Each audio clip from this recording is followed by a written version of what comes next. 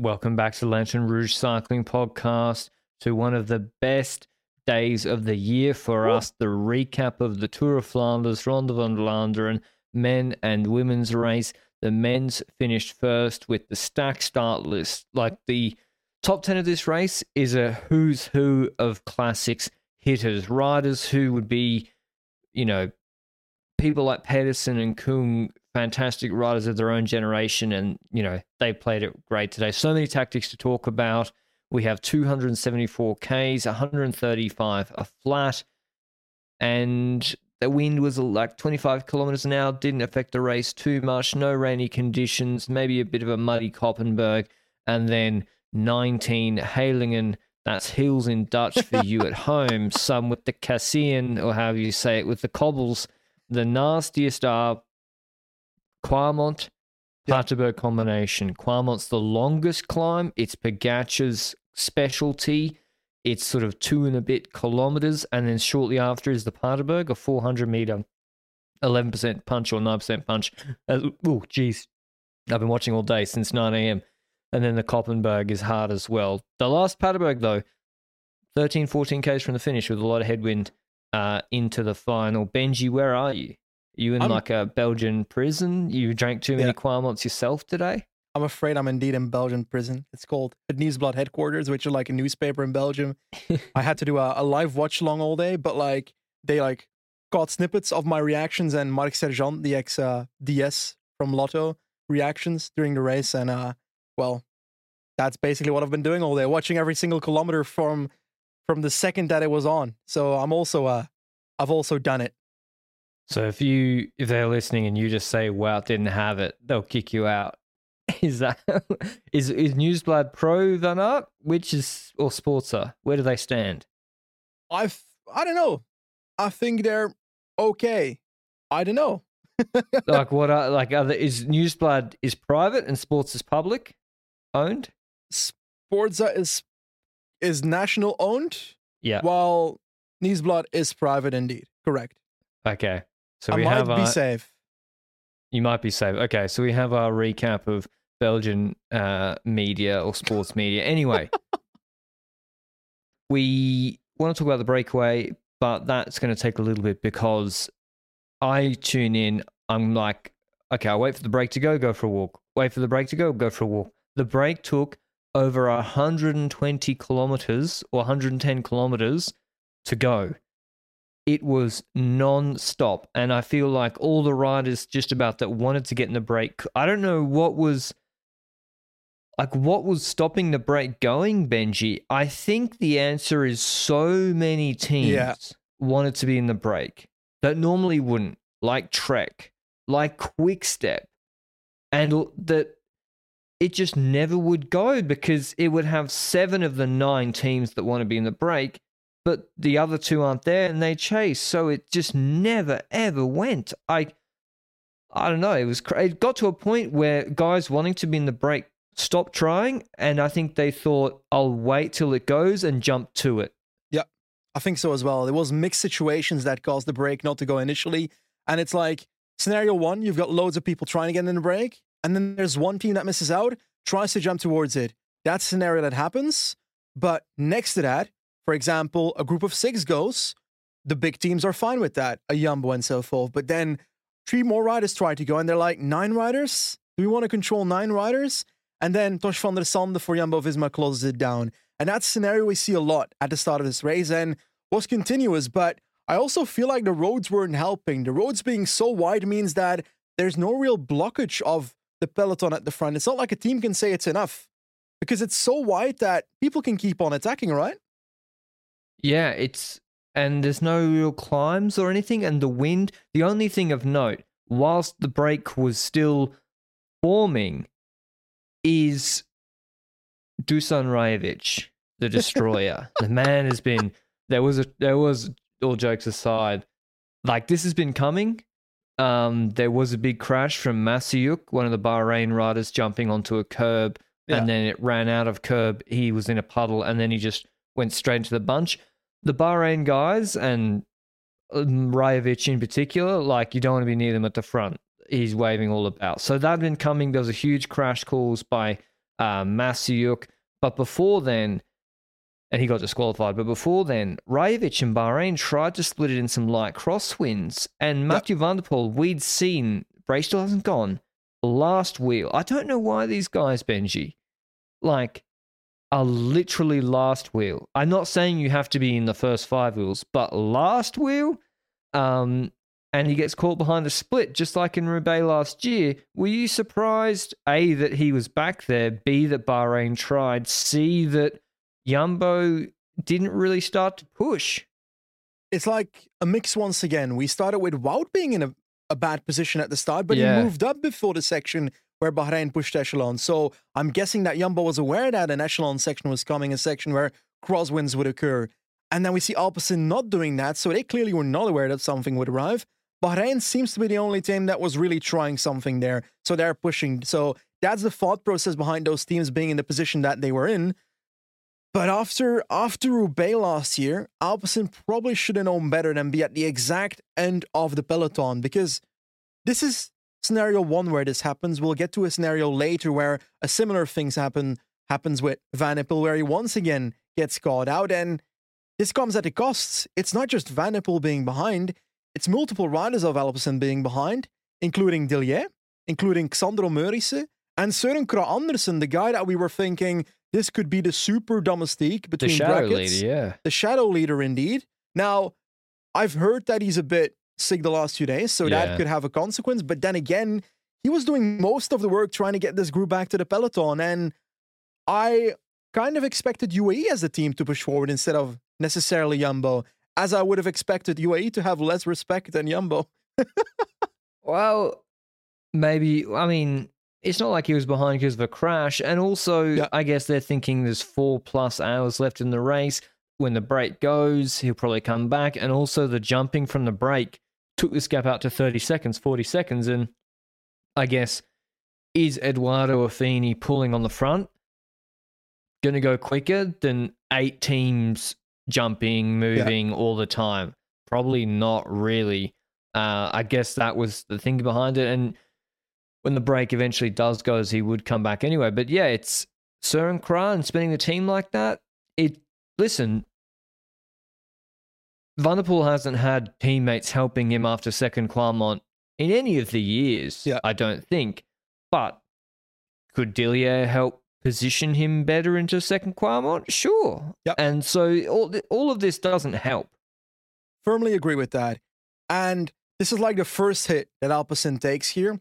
I do want to note, for example, another reason that other teams might not help is because they want to keep that rider to position on the Oude Kwaremont. They might want to keep it Affini to position into the Molenberg, for example, at Jumbo-Visma. So that's maybe one of the reasons where they choose to not win that battle in the hopes of winning the war, which is the Ronde van Vlaanderen at its finest. But I want to go back to that crash of Matichuk for a second. Yeah. That is something that happens during that period, I think a bit after the break forms. We'll talk about the breakaway in itself in a second, but that Matichuk crash, he basically, his Bahrain rider, Polish rider, moves up on the left side and goes onto the footpath, I think, and the footpath is like divided by grass sections. And he's too late. He makes a mistake in his head, calculating whether he can get back on the road in time, and he rides straight through the grass, and as a consequence, he flies into the peloton, into Wellens, who broke his shoulder bone. That's like the shoulder of your collarbone. He broke his collarbone in this crash, which is really unfortunate after the season that Wellens has had, and was probably a pretty big hitter that UAE could have used in the last portion of this race, whether they need it or not. We'll talk into that in a second. But it's the same kind of thing that Wiebes did in Gent-Wevelgem, where she went off the road, goes into the road, and then crashes Kopecky out and herself. And it's so irresponsible to make a move like that. One, it's not allowed to go onto the side of the side path, the footpath. But next to that, it's also irresponsible riding. So I was immediately shouting, this should be a disqualification. And I'm glad that the race quickly jumped to that, because otherwise you're not setting an example towards other riders of like, this is not allowed, right? Yeah, I mean, this has been happening all classic season without disqualifications, just because there hasn't been the big crash. It's kind of like with the sprint deviation. So as long as you don't crash anyone, I will say Rogers at the UCI, even when it hasn't caused crashes, has, I think, been quite vocal on Twitter, being like, this is unacceptable behavior. And it is. And, Alaphilippe caught, Sturven caught in it, Wellens out, Turner out, who's just come back from injury. Van Aert went down. Borgie as well. Yeah, it affected a lot of big riders. So that was a shame. But before we get into the eventual break that goes, we'll mention our sponsor for today's episode, GCN Plus. They have a 15% discount on an annual GCN Plus subscription for LRCP listeners in certain territories. Now, I know many of you will already have watched and enjoyed the Tour of Flanders on GCN Plus today, live and ad-free, but if you want to go back and catch up at a time that suits you with replays and highlights available on demand, short, long, or just watch the final or specific moments where you maybe think Benji and I have misremembered something or you disagree with how it played out in that phase, I'll certainly be going back tonight. I've actually been watching all the classics, the last sort of 90 kilometers of them every evening after the race, back again on GCN Plus. So it's a cycling hardcore fans dream, and a 15% off deal of an already well-priced GCN Plus subscription is well worth it if you enjoy listening to this podcast. Break eventually goes. De Boist, he'd been trying all day. Dan Uhle, Reinders, Ruch Uhl, Colombo, Van Kielsbroek. It was initiated by Van Kielsbroek, who, I couldn't believe this guy didn't get a World Tour contract. He is definitely in the top 5 strongest riders on most teams' classics squads, Van Kielsbroek. Anyway, went to Bingoal, and they were joined in dribs and drabs by first Uhl, De Boist. Ruch from EF bridged on a flat, like cobble section, like a Paterstrat type operation, whatever they are. Merlier went with him.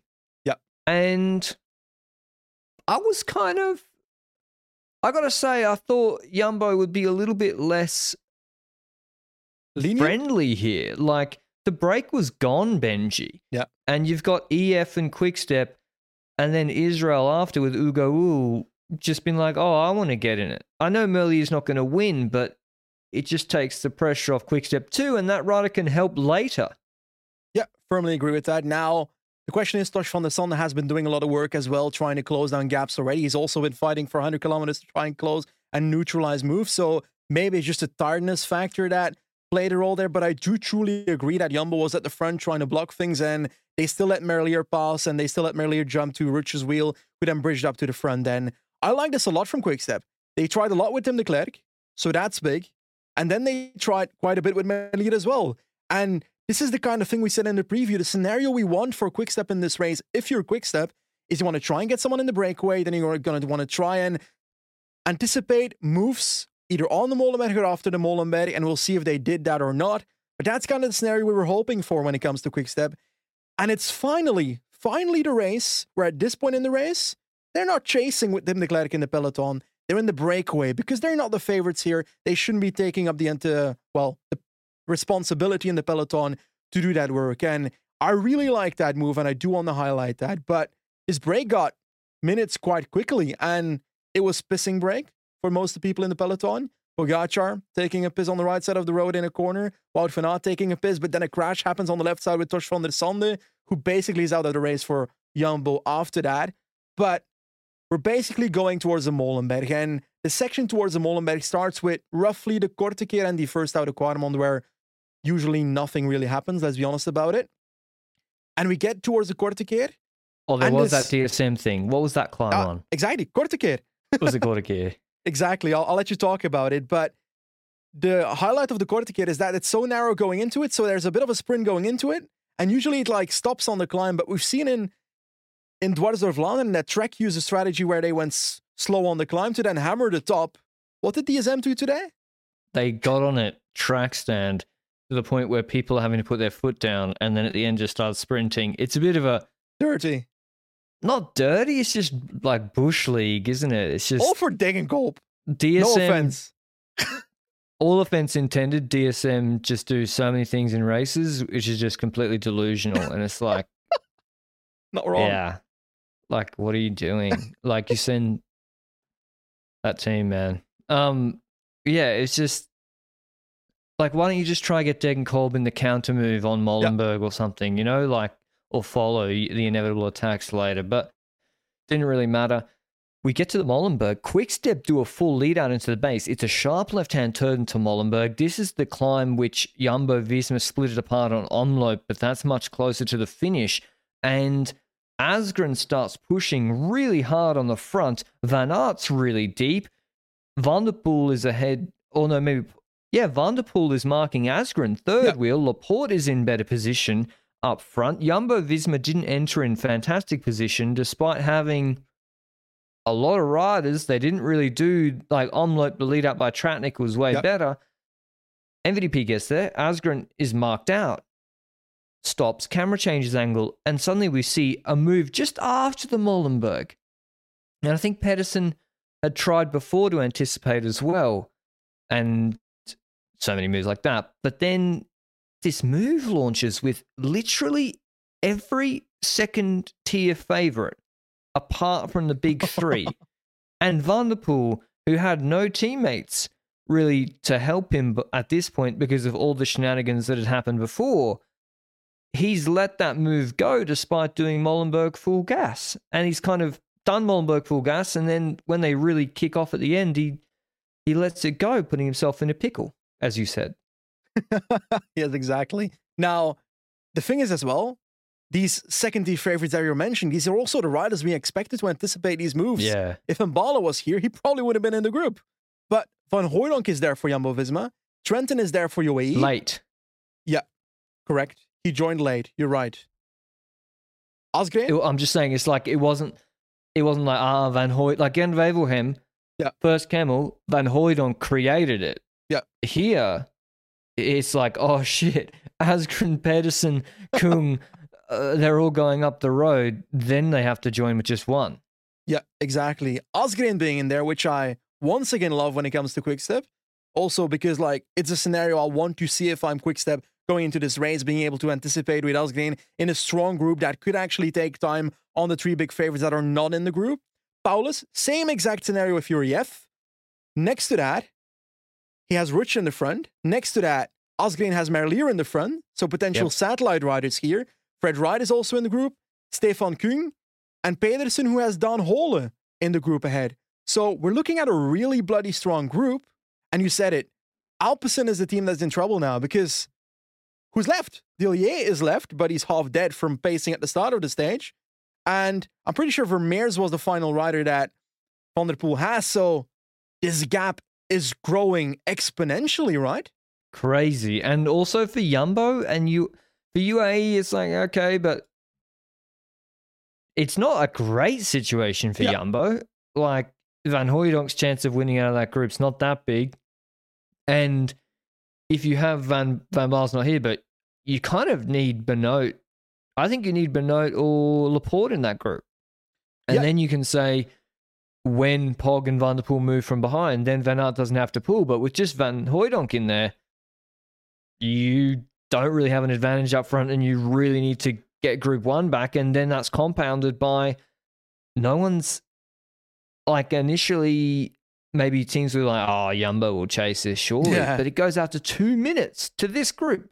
Nearly 3 minutes eventually. 3 minutes to Pedersen, Wright, Kung, Paulus, Asgreen, Narvaez, Ineos, Trentin, and Van Hooijdonk with the break further ahead. 3 minutes to those guys. And, like, Dillier, as you said, is just dying.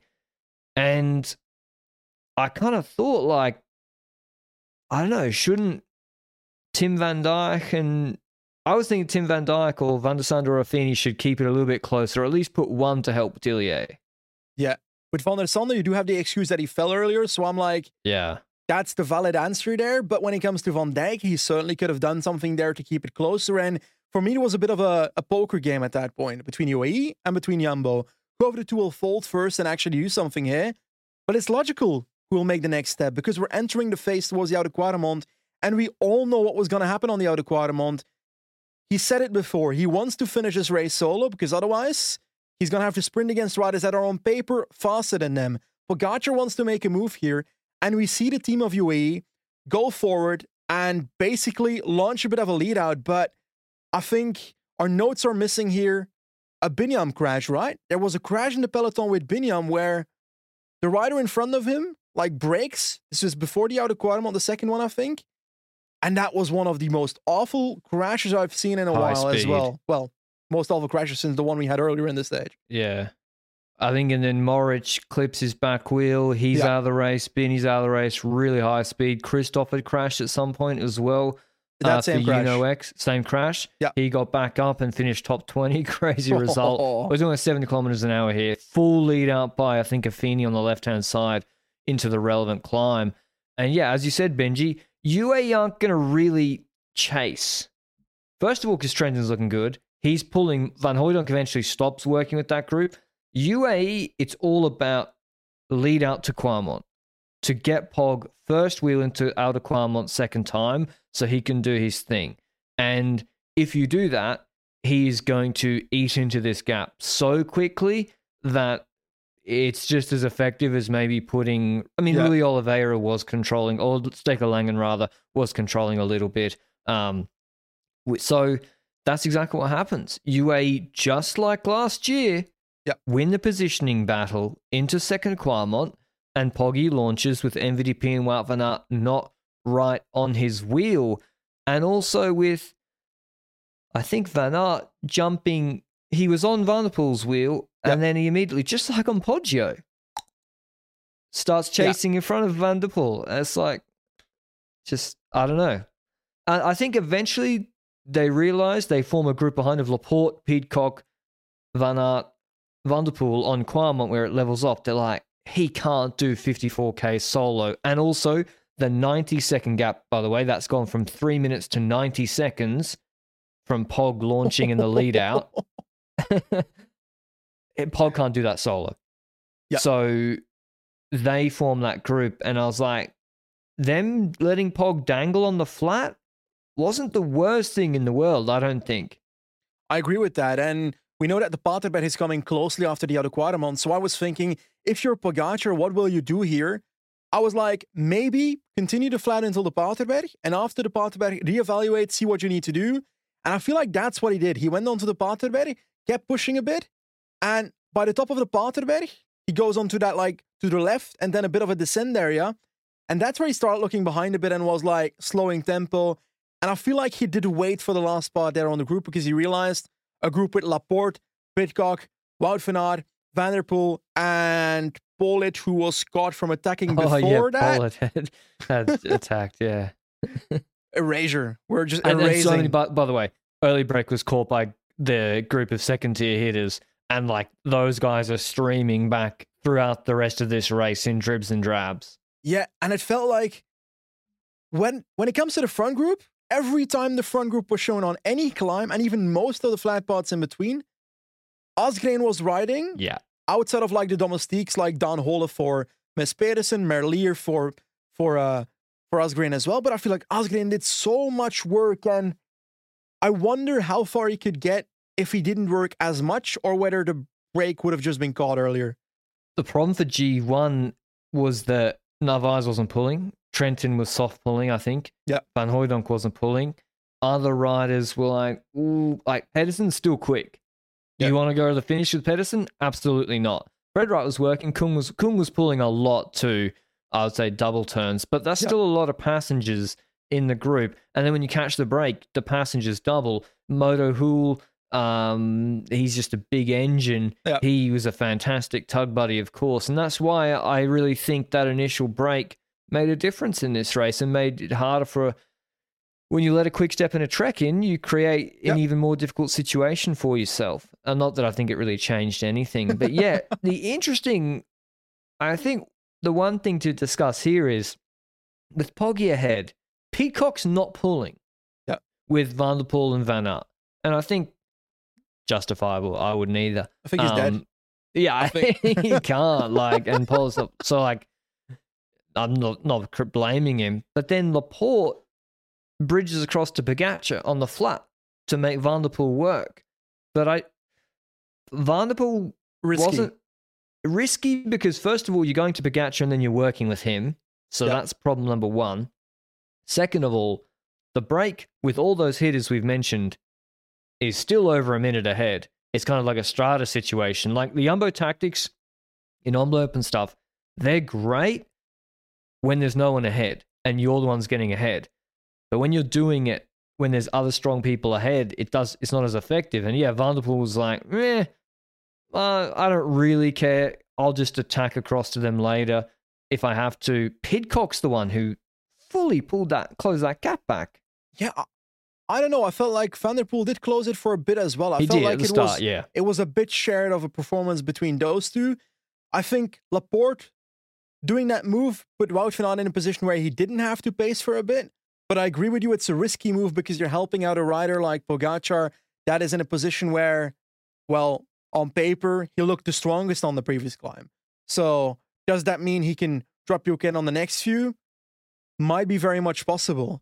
But anyway, this comes back together and we've done the Waterberg, we're looking at the Koppenberg, which it's not 1 minute, the gap towards the front. Just want to clarify that before we get to this. Asgren's looking the strongest on these climbs, but that's because he's just pacing more than others. Pedersen seemed to be the one that's following his wheel, so a bit of a Danish lead out for Pedersen there by Asgren, probably not on purpose.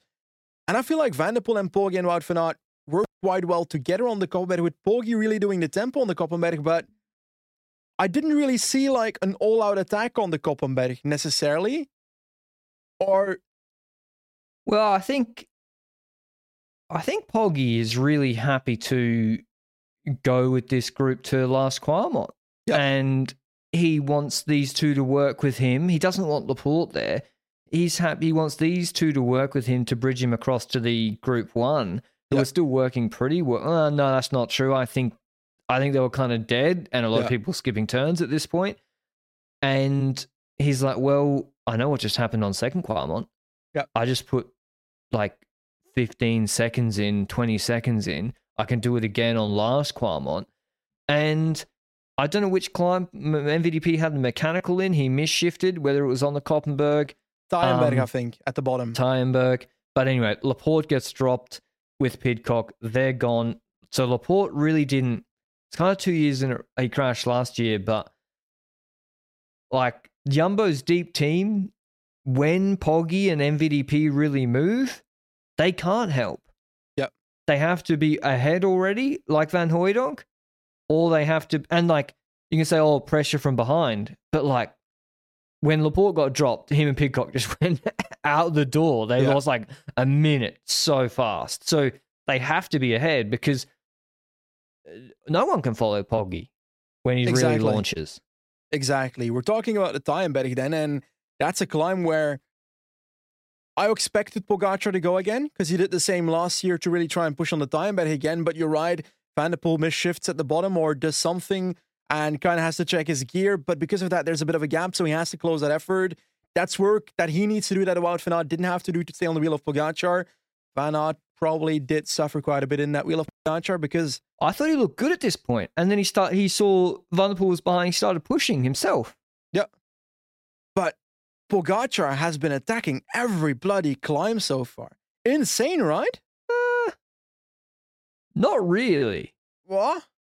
Like compared to Dwaalsdorp, compared to E3, I would say Pogacar had a pretty blemish-free race. Like his plan except would for be the 2 times hitting the deck. Apart from the crashes, but he seemed fine, bounced up. But yeah, he didn't have to close anything himself on the flat. Agreed. So yeah, like Qualmont, you're right. He has to do Qualmont, Paterberg, Koppenberg, and now he does get a bit of help on Tyenberg from Wout van Aert. And now we have these three working together. The group ahead, dead on their feet, and we have, I don't know where Pedersen anticipates, but they're going from 40 seconds to 30 seconds to 20 seconds. And it's like, that's with visibly Pogacar's almost talking to Van Aert, because Van Aert's, he's through and off. He's not pulling full at all. Also, the moto is literally like, we got to get these big three across this gap as quickly as possible. There's right in front of them. So, Kung, this is where he's just not selfish enough, and someone like Pedersen is just a little bit smarter. Yeah. And when it comes time, that feeling in the race, like this group has its use by date, it's expired. look it in the fridge, throw it out. It's no longer going to take me away and help me away from the big three. I need to fugere la fuga. And Pedersen does that. Brilliant move on a descent. Van Hooijdonk following Jorgensen. I was expecting one of Powers and Jorgensen also to maybe try that, but I just think everyone was flogged.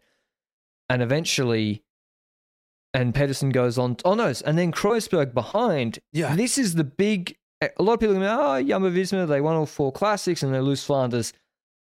I think the biggest tactical mistake of the race is on the Kreuzberg. Okay, they go on. Van Aert's pacing on the front. It's a bluff pace. He just like, no one attack me. No one attack me, please. And Van der Poel full sends it, ends the race for Van Aert. Thermonuclear attack, gone. Pogacar in the wheel. Why? And Van der Poel, by the way, Benji, didn't do that last year in Flanders. Never attacked Poggy. Poggy's responsibility is to attack, and he'll beat him in the sprint. Why did he do that? Why did Van der Poel attack Pogacar? Because he wants to drop Wout van Aert, and he wants to make it hard for Wout van Aert. Because he doesn't want to go to a sprint again like E3. But you got Kwarmont, you got Paterberg. You saw what happened in E3. Yeah, true. It's a risky move, but he lost one of his 2 contenders. But unfortunately, the best climber is remaining. I know. I think that's one of the big mistake because I mean maybe Van Aert was bluffing really well, but Van Aert would have probably dropped on Wout de Quatermont and Paterberg as well. Exactly. So Van der Poel doesn't need to do it. Yep. You know, Poggy is launching Lars Kwarmont every time, 100% of the time, and you have to be in his wheel if you're Van der Poel. And he ends. I mean, you're right. He takes away Van Aert. So now, if he in theory goes to the finish, he'll be the fastest sprinter. And they get across to Group 1. Van Aert is dropped. Trentin is still in Group 1. He starts tug buddying as a satellite rider. Actually, that's not the correct use of tug buddy. He's a satellite rider for Pogacar. Yeah. Van Aert visibly looks done. The gap was not that big. It was 5 seconds. Suddenly it's 10, it's 12. His shoulders are sagged. And he looks... It was very different to E3, Benji. Because E3, he drops a little bit, but then it flattens off. And he's just like, in the saddle, big power coming back. This is like... Yeah, he looked physically empty. Yeah, it was not like a full parquejo, but it was like the look of a parquejo, but still having speed on the bike. So we were visibly seeing him lose ground towards the others. And like you say, Trentin's there a satellite rider for Pogacar, but what shall Nathan van Hooijdonk do? And there was a scenario where I thought, directly after the Kruisberg, Jumbo needs to make the decision, either we pull Van Hooijdonk back or we don't. But the decision was made later. It waited 4 or 5 kilometers. Yeah. I was kind of surprised and I felt delayed. And as a consequence, they did call Van Hooijdonk back the second that Pogacar was almost in the front group. And when that happens, it's too late because you're 3 kilometers before the Oude Kwaremond. By the time Van Hooijdonk is with Wout van Aert, it's 2 kilometers before the Oude Kwaremond. Van Hooijdonk can only work for 2 kilometers then. And I'm like, I don't think Van Hooijdonk could have done anything by staying ahead. But I think they probably should have pulled him back after the Kruisberg. Yeah, or... Well, if that's the case, if you have no confidence that Van Hooijdonk can do anything from that group, then you can't let the gap go to 3 minutes in the first place. Yep, 100%. But then again, Pogacar joined the group, so that makes it different. Eh? Yeah, of course, then. But I'm saying that's the problem. If you're like, okay, Nathan in the front group is like you're represented, but really just on paper. Yeah, a bluff. It's a paper tiger. Yeah, it means, okay, you don't have to pull, but in the end, when it comes down to it, like Trentin was probably a little bit stronger. And so, yeah, you have Trentin pulling this group of Kung, Paulus, Jorgensen right, Pedersen's ahead, and Pogacar in this group onto the base of the last Kwaremont. Van der Poel glued to Pogacar's wheel. Van Hooijdonk bringing Van Aert from behind. Even if he brings him back, though, you know what's going to happen. Poggy launches last Kwaremont and just drops Van der Poel straight away. Like, it's not like last year where Van der Poel lost at wheel and then came back a bit and maybe gone straight away, extended the gap, as well. And then the only question was, I was praying, please, Mads Pedersen, hold on. Yeah. And even though probably Paterberg afterwards would have been in trouble, Poggy gets to Pedersen, camera changes back. Poggy's gone, dropped Mads Pedersen on the Kwarmont, going solo, and he crests with like a 15-second gap to Van der Poel. The gap to the Kung and Van Aert, who's joined them, and right like 50 seconds or something. They're gone. We have headwind in the final, but still the Paterberg. And there's not much more to say other than Poggy rides solo. Paterberg, he said he nearly cracked, but like, I mean, he was nearly cracking. I don't know what everyone else is doing. It's just one of the most impressive performances I think we've ever had covering the pod, to launch for second Kwarmont like that, to pace on the other climbs, to then destroy Van der Poel on last Kwarmont, ride solo and headwind to the finish, extending the gap to the group behind in a bit of headwind. Chapeau to Pogačar, wins his third monument, and just incredible performance. And really, UAE didn't put a foot wrong today. Yep, correct. Fourth monument technically, but a third different one, I would say. Right? Oh, yeah, third different one, sorry.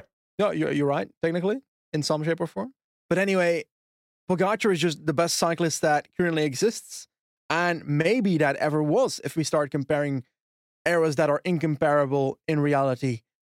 The way he's doing this today is he's blowing up the race in multiple places, and his attacks cause the likes of a Pidcock was all the way back at the start in Bruges when he attacked on the Koppenberg and so forth. Like, those attacks were brutal, absolutely insane, and it's actually crazy to think that this guy won the Tour de France twice, and now is the second rider, I think, to win the Tour de France and the Tour of Flanders in his career, and in such a way where there was no doubt that he was the strongest rider in this race. He was by far the strongest rider in this race by a solid margin. And the question then is, Van der Poel? Van Aert? Van der Poel getting second in this race? Van Aert fighting for a third spot in the group behind, because he's joined back with the group that now has Pedersen in it, the likes of Asgreen and so forth. Can Van Aert be happy with a third place? Can Van der Poel be happy with a second place here? I mean, like, obviously they won't be. Like, yeah. Van der Poel's won the race twice before, so second's not an improvement. If I was Van der Poel, if we didn't have those little annoying mistakes at the start of the race, if I didn't attack Van Aert on the Kreuzberg, could I have stayed close enough on Kwarmont, and then Paterberg I can hold on? Maybe. That's the big if for me. Probably not. I don't think so. To be honest. Probably not. Yep. But, mate, Van Aert is like, and I've seen, like, a team can help. Yep. And Jumbo have had a really strong team. But if you get dispatched like that on the Kreuzberg and you lose 15 seconds just immediately, they're really, like, Van Hooijdonk was ahead. He did come back and bring it. But say Van Hooijdonk immediately is waiting at the top of the Kreuzberg. It changes zero about this race. On Kwarmont, last Kwarmont, Poggy is going to just go and no one's going to follow. So, and, you know, I think the reality is, Benji, Van Aert struggles on these punchy climbs against Van der Poel and Pogačar. And you can say, timing peak or whatever, but we have a long history of a number of years now where, okay, in E3, we said it in 3, we literally said it. 200k race, gets a little bit dropped, can come back, and also is 35k's from the finish. Flanders, 270k race, final Kwarmont is like 15k's from the finish. It's a whole different ball game, and that difference gets sort of extrapolated. So,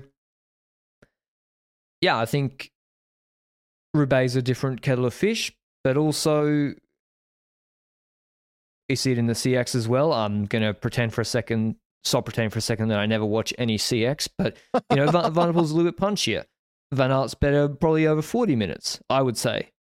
Yep. And I don't know, it'll be interesting to see what the discourse is in the Belgian press. I love seeing the Belgian press on the Monday morning after Flanders. It's probably the second best thing after this podcast, but whether it blames the Jumbo-Visma team, tactics, But I think me and you both agree, Benji, if Poggy's that strong, like the only other option is to somehow open the race at like 130 Ks on first Quamont and just have a complete shit show. Exactly. Like we've said it before that Jumbo's strategies of like team numerical advantage and so forth work in races where there's no riders like Van der Poel and Pogacar, no top level riders that can just destroy 6 of the 7 riders in that team whenever they go.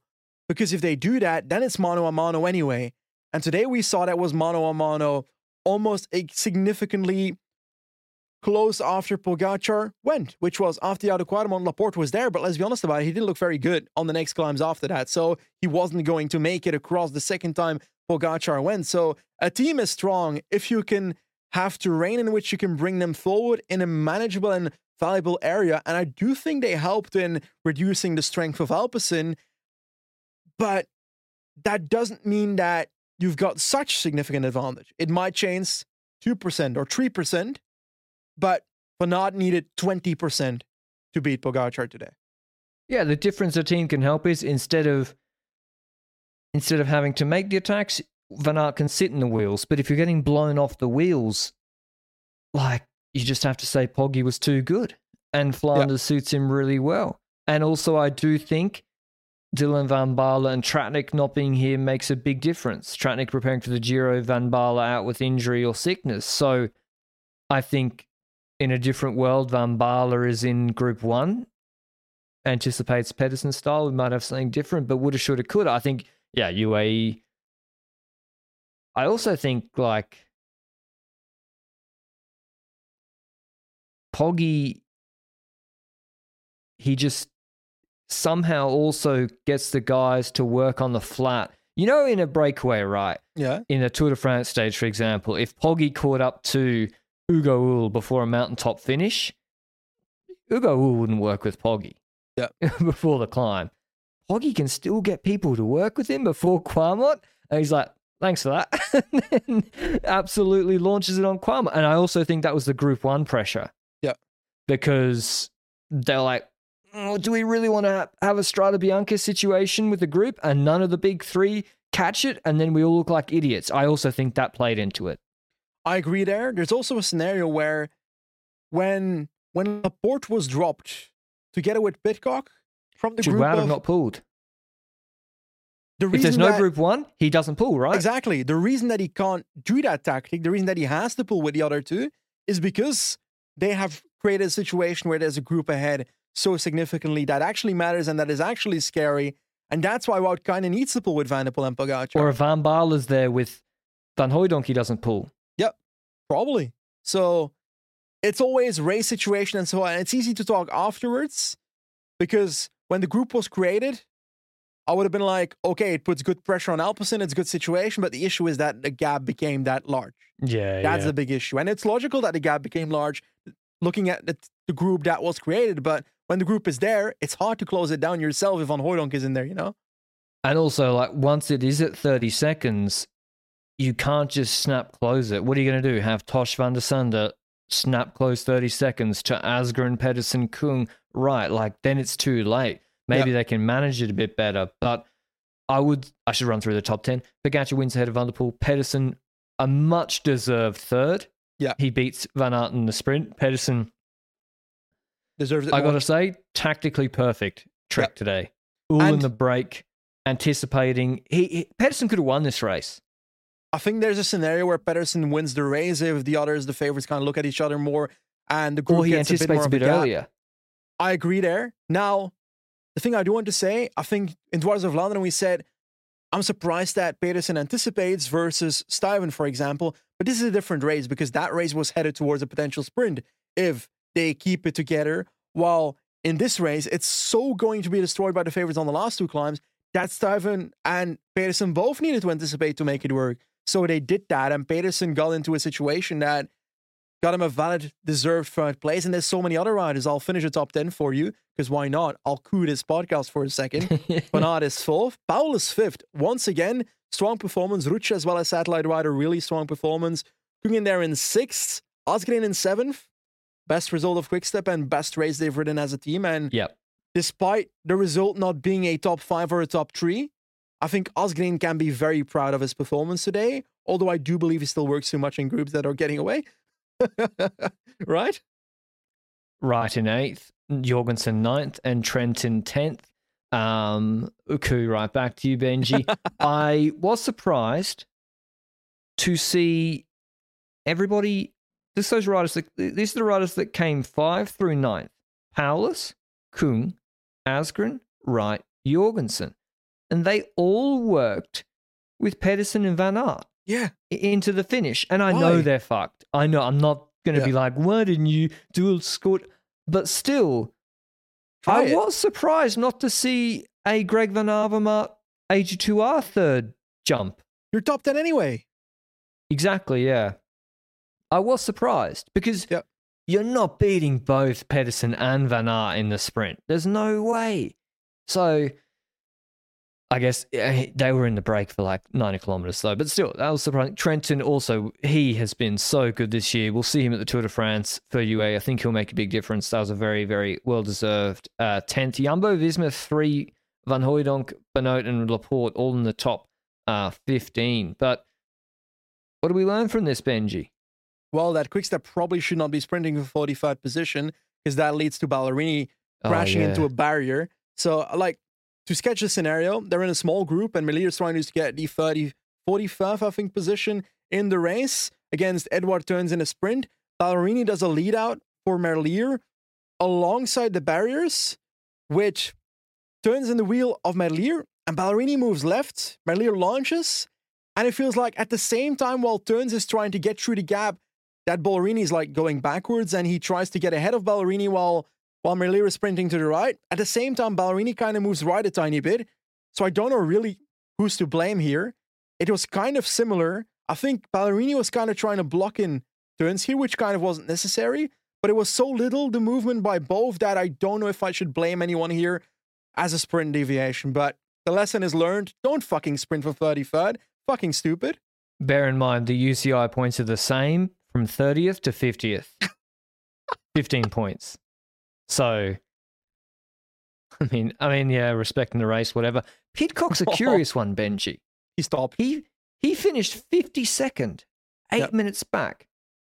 Now, okay, if Van der Poel gets dropped and he's not going to get a top 10, I understand that the guy's won the race twice, but I'm a little bit, and look at Laporte. He was with Laporte. Laporte finished 14th. Not the best result ever, but I don't know.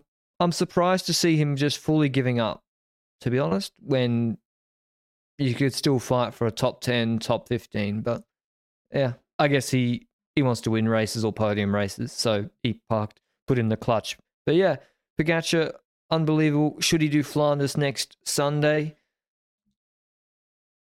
Yeah, I don't see why not.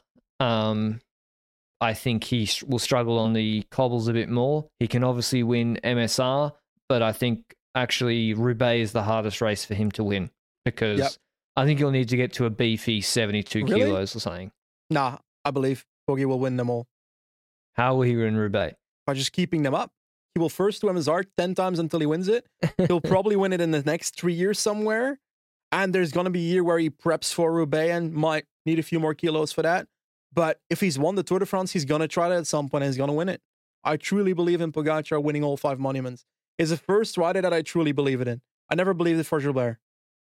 Yeah, it's possible. Certainly possible. But I think he's won 3 of the 3 that suit him the most, obviously. And now he's got a long time at 24 years old to still try and win the other 2. But yeah, that was the men's Tour of Flanders recap. One of the best races this season. I think I don't have a problem with one of the big 3 winning. It would have been very boring if the break got caught before second Kwaremont. There was no break. Or it's just like the normal break or whatever. The big 3 go on second Kwaremont and then they do their thing normally. I have no problem with one winning. It was fantastic that we had another dozen riders who conceivably could win the race, were affecting the race ahead, like Pedersen and Kung. I think that made the race so much better. I'll go on further. I think this was a thermo-biblical race. Not a single second was boring.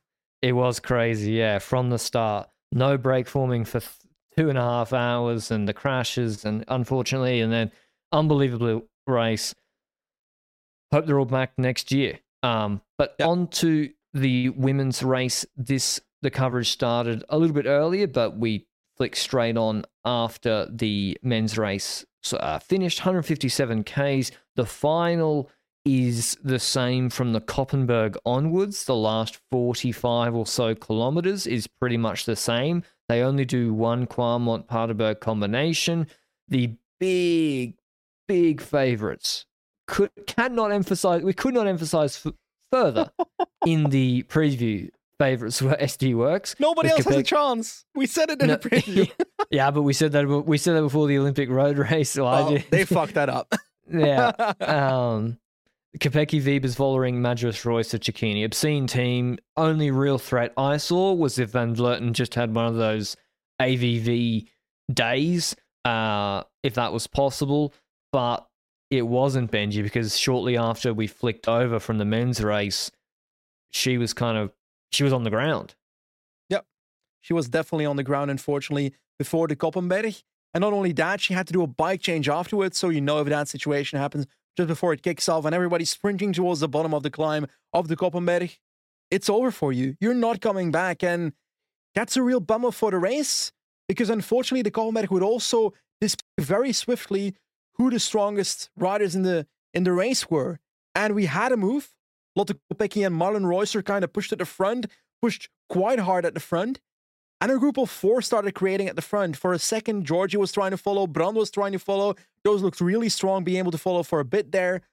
But it was clear very quickly that a group of 4 would create Kopecky, Reusser, Wiebes. So 3 of the 4 riders are SD Works. Wiebes looked to have the most trouble following, which is understandable.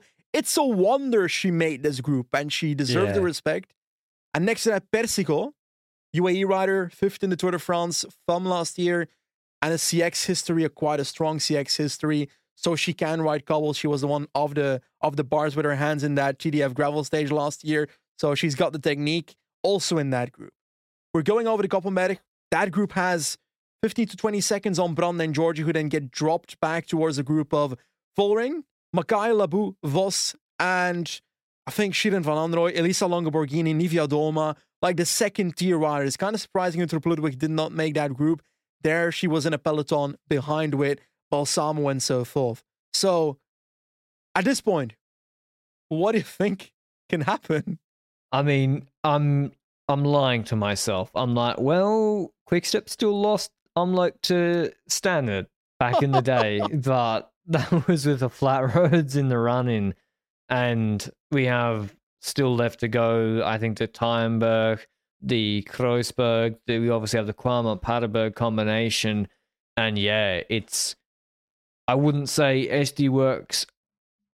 I mean, Kopecky was like, I know I can win this race. I want to win this race. Yeah.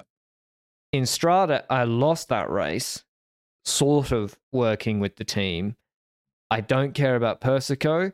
I am going to do whatever I can to maximize me winning this race. Because in theory, you can play Reusser on the flat between the climbs. Kopecky sits on Persico. Reusser wins. Yeah. But if I'm Lotte Kopecky, I ain't doing that. Yeah. So she gets on every climb. Because also, if Reusser does go, she wins. Yeah. And so Kopecky goes on every climb, drops Wiebes. Next climb, drops Reusser. Next climb. And then she gets to the Alta Kwarmont and just RKOs Persico. And it's the least surprising thing ever. If you watched Nakira Kursa, Kopecky ruined everybody in that race on hard cobbles. And she's just too good. We saw this in Omloop, Benji, on the Moor. This has been in the works since the Moor. And Strada Bianca, she was also probably the strongest too. I mean, debatable. She came second there. But like, tactically, there really isn't too much to say. Like, SD Works got numbers in front after Koppenberg. Persico they weren't concerned about. And Kopecky was the strongest. And she just did what she needed to do. And it's really unfortunate on one end because the 3 of the 4 best riders in this race, except Van Vleuten maybe, who crashed before the Or Koppenberg, Vollering. or in the same team, and even Vollering could have, well, she probably couldn't follow on the Koppenberg, otherwise she would have been there, is my guess. If you see that scenario happening, there's not much we can say about. Like, it's impossible to give a. It's like a 40... if Poggy, Wout, and MVDP were on the same team. Yes, unfortunately, yes. Which is, it's kind of annoying because Kopecky was the head-out favorite going into this race, and I had zero doubts that she would end up being the winner at any point throughout the day, which this was not my Belgian nationalism kicking out. This was just the scenario that an SD Works rider was going to win and was likely going to be Kopecky because she's by far the best classics rider in women's cycling right now. Yeah. This year, at least. And then when you have the AVV crash before Koppenberg, where you're like, maybe AVV come back from altitude, her and Movistar can do something. Yeah. And also, we've said it now multiple times, Trek are short on numbers. Yep. They're missing Ellen van Dijk. They also, Longa Borghini's been a little bit crook. Yeah. So, Backstett's, how much can she help? How much can Sanguinet... Like, this is the same thing with Jumbo in the men's race. When someone like Kopecky really kicks off, you can't be like, oh, well, I'll have my domestique, like Sanguinetti pull it back, or, even Longa Borghini couldn't make headroads in it because Van Androoy was their second strongest rider. She has been unbelievably good this season after she won in Binder, 21-year-old. She was, I really think she was the strongest in the chase group because Persico gets absorbed into this chase group of Longa Borghini, Niewiadoma, Lebu, Reusser gets back to them as well. She got gapped a little bit on Quamont. Vollering got dropped a little bit by Van Anrooy on the Quamont, but the last Quamont, or Paterberg rather. And I don't know, I think Van Anrooy was really impressive today. She missed obviously the early boo from SD Works, but she was pulling for a long time and went for a long time with a lot of riders in the wheel. Exactly, and the question then is, why is she pacing in the second group for second position if she can potentially roll attacks with Longa Borghini to get a chance at second position? Because if I look at that group, Vollering was the likely rider to get second position. I will say Longa Borghini had a surprising sprint, finishing third. So Kopecky wins the Ronde van Vlaanderen for women. Demi Vollering in second, Longa Borghini in third, Persico in fourth, Niewiadoma in fifth, Labu, Reusser, Van Anrooy, Henderson, and Sierra. And, I don't know. What else can we say about it? SD Works is dominant, and it's not really going to change towards the Hill Classics. I mean, maybe the surprising thing was Pfeiffer Georgie. She was in the group way behind with Voss and Rosemond Gannon and Bessoit. Maybe she crashed, I'm not sure, but I would have expected her to be up there a little bit more. But again... Because she was initially just behind the group of the SD Works riders after the Koppenberg. Okay. I think she's my pick for Roubaix, I'll say it now. Yep. I think SD Works' curse with Roubaix is going to continue. And I think she's kind of... The punchy climbs, she's better than most. But against Kopecky, it's not her preference. I think on the flat, she's a real engine. And I think Roubaix is what suits her a little bit more next weekend. My inner Belgian is coming out. Kopecky wins Roubaix. I think she's going to do the double. She should. Yeah, she should do the double. I'm just trying to add something a little bit different here. But Kopecky should be the very short favourite for Roubaix. I mean, SD Works fucked it up last year, though. Yeah, exactly. And on one end, there's a scenario that a rider like Reusser or Vollering could ride away early or something. That's possible. But Kopecky should be the strongest rider in the race, with Van Dijk definitely out as well. Unless a Vos is better on flat terrain. I don't know. We'll do a Roubaix preview once we do the full-on preview for Roubaix, but there's not much else we can say about this race, huh? Not really. I mean, would it have been anything different on Koppenberg? Because Lippert lost her wheel and blocked. She basically went across diagonally and blocked everyone behind the SD Works riders. No, Kopecky still wins. Yeah. Could the podium have been different? Maybe because Vollering didn't look too crash hot. She still came second, but I don't think she was the second strongest rider in this race. But yeah, that's the race. Lotte Kopecky wins her second Tour of Flanders. She is building up a pretty impressive palmares since joining SD Works last year. She'll be the World Championships favourite. Well, where she will be up against her Dutch enemies or current teammates. So maybe that'll be interesting. But yeah, that was Tour of Flanders today. Huge day of cycling. I'm exhausted. Snowing here. What are you doing tomorrow, Benji? I first need to do another Belgian podcast after this one in Dutch. Really? So I'm gonna take English. I'm gonna think English. I can't even speak English anymore. I'm gonna like speak English instead of Dutch by accent. Hele spreken Nederlands. Yeah, you should do it. You should do it instead. Deal? I'll listen to it. Obviously, I'll understand it. Pero yo no sé si- I'll do a Spanish one with Raul, and then you can listen to that one. Benji's Duolingo Spanish streak is one day. Is one day, yeah. Anyway, let us know what you thought about Flanders.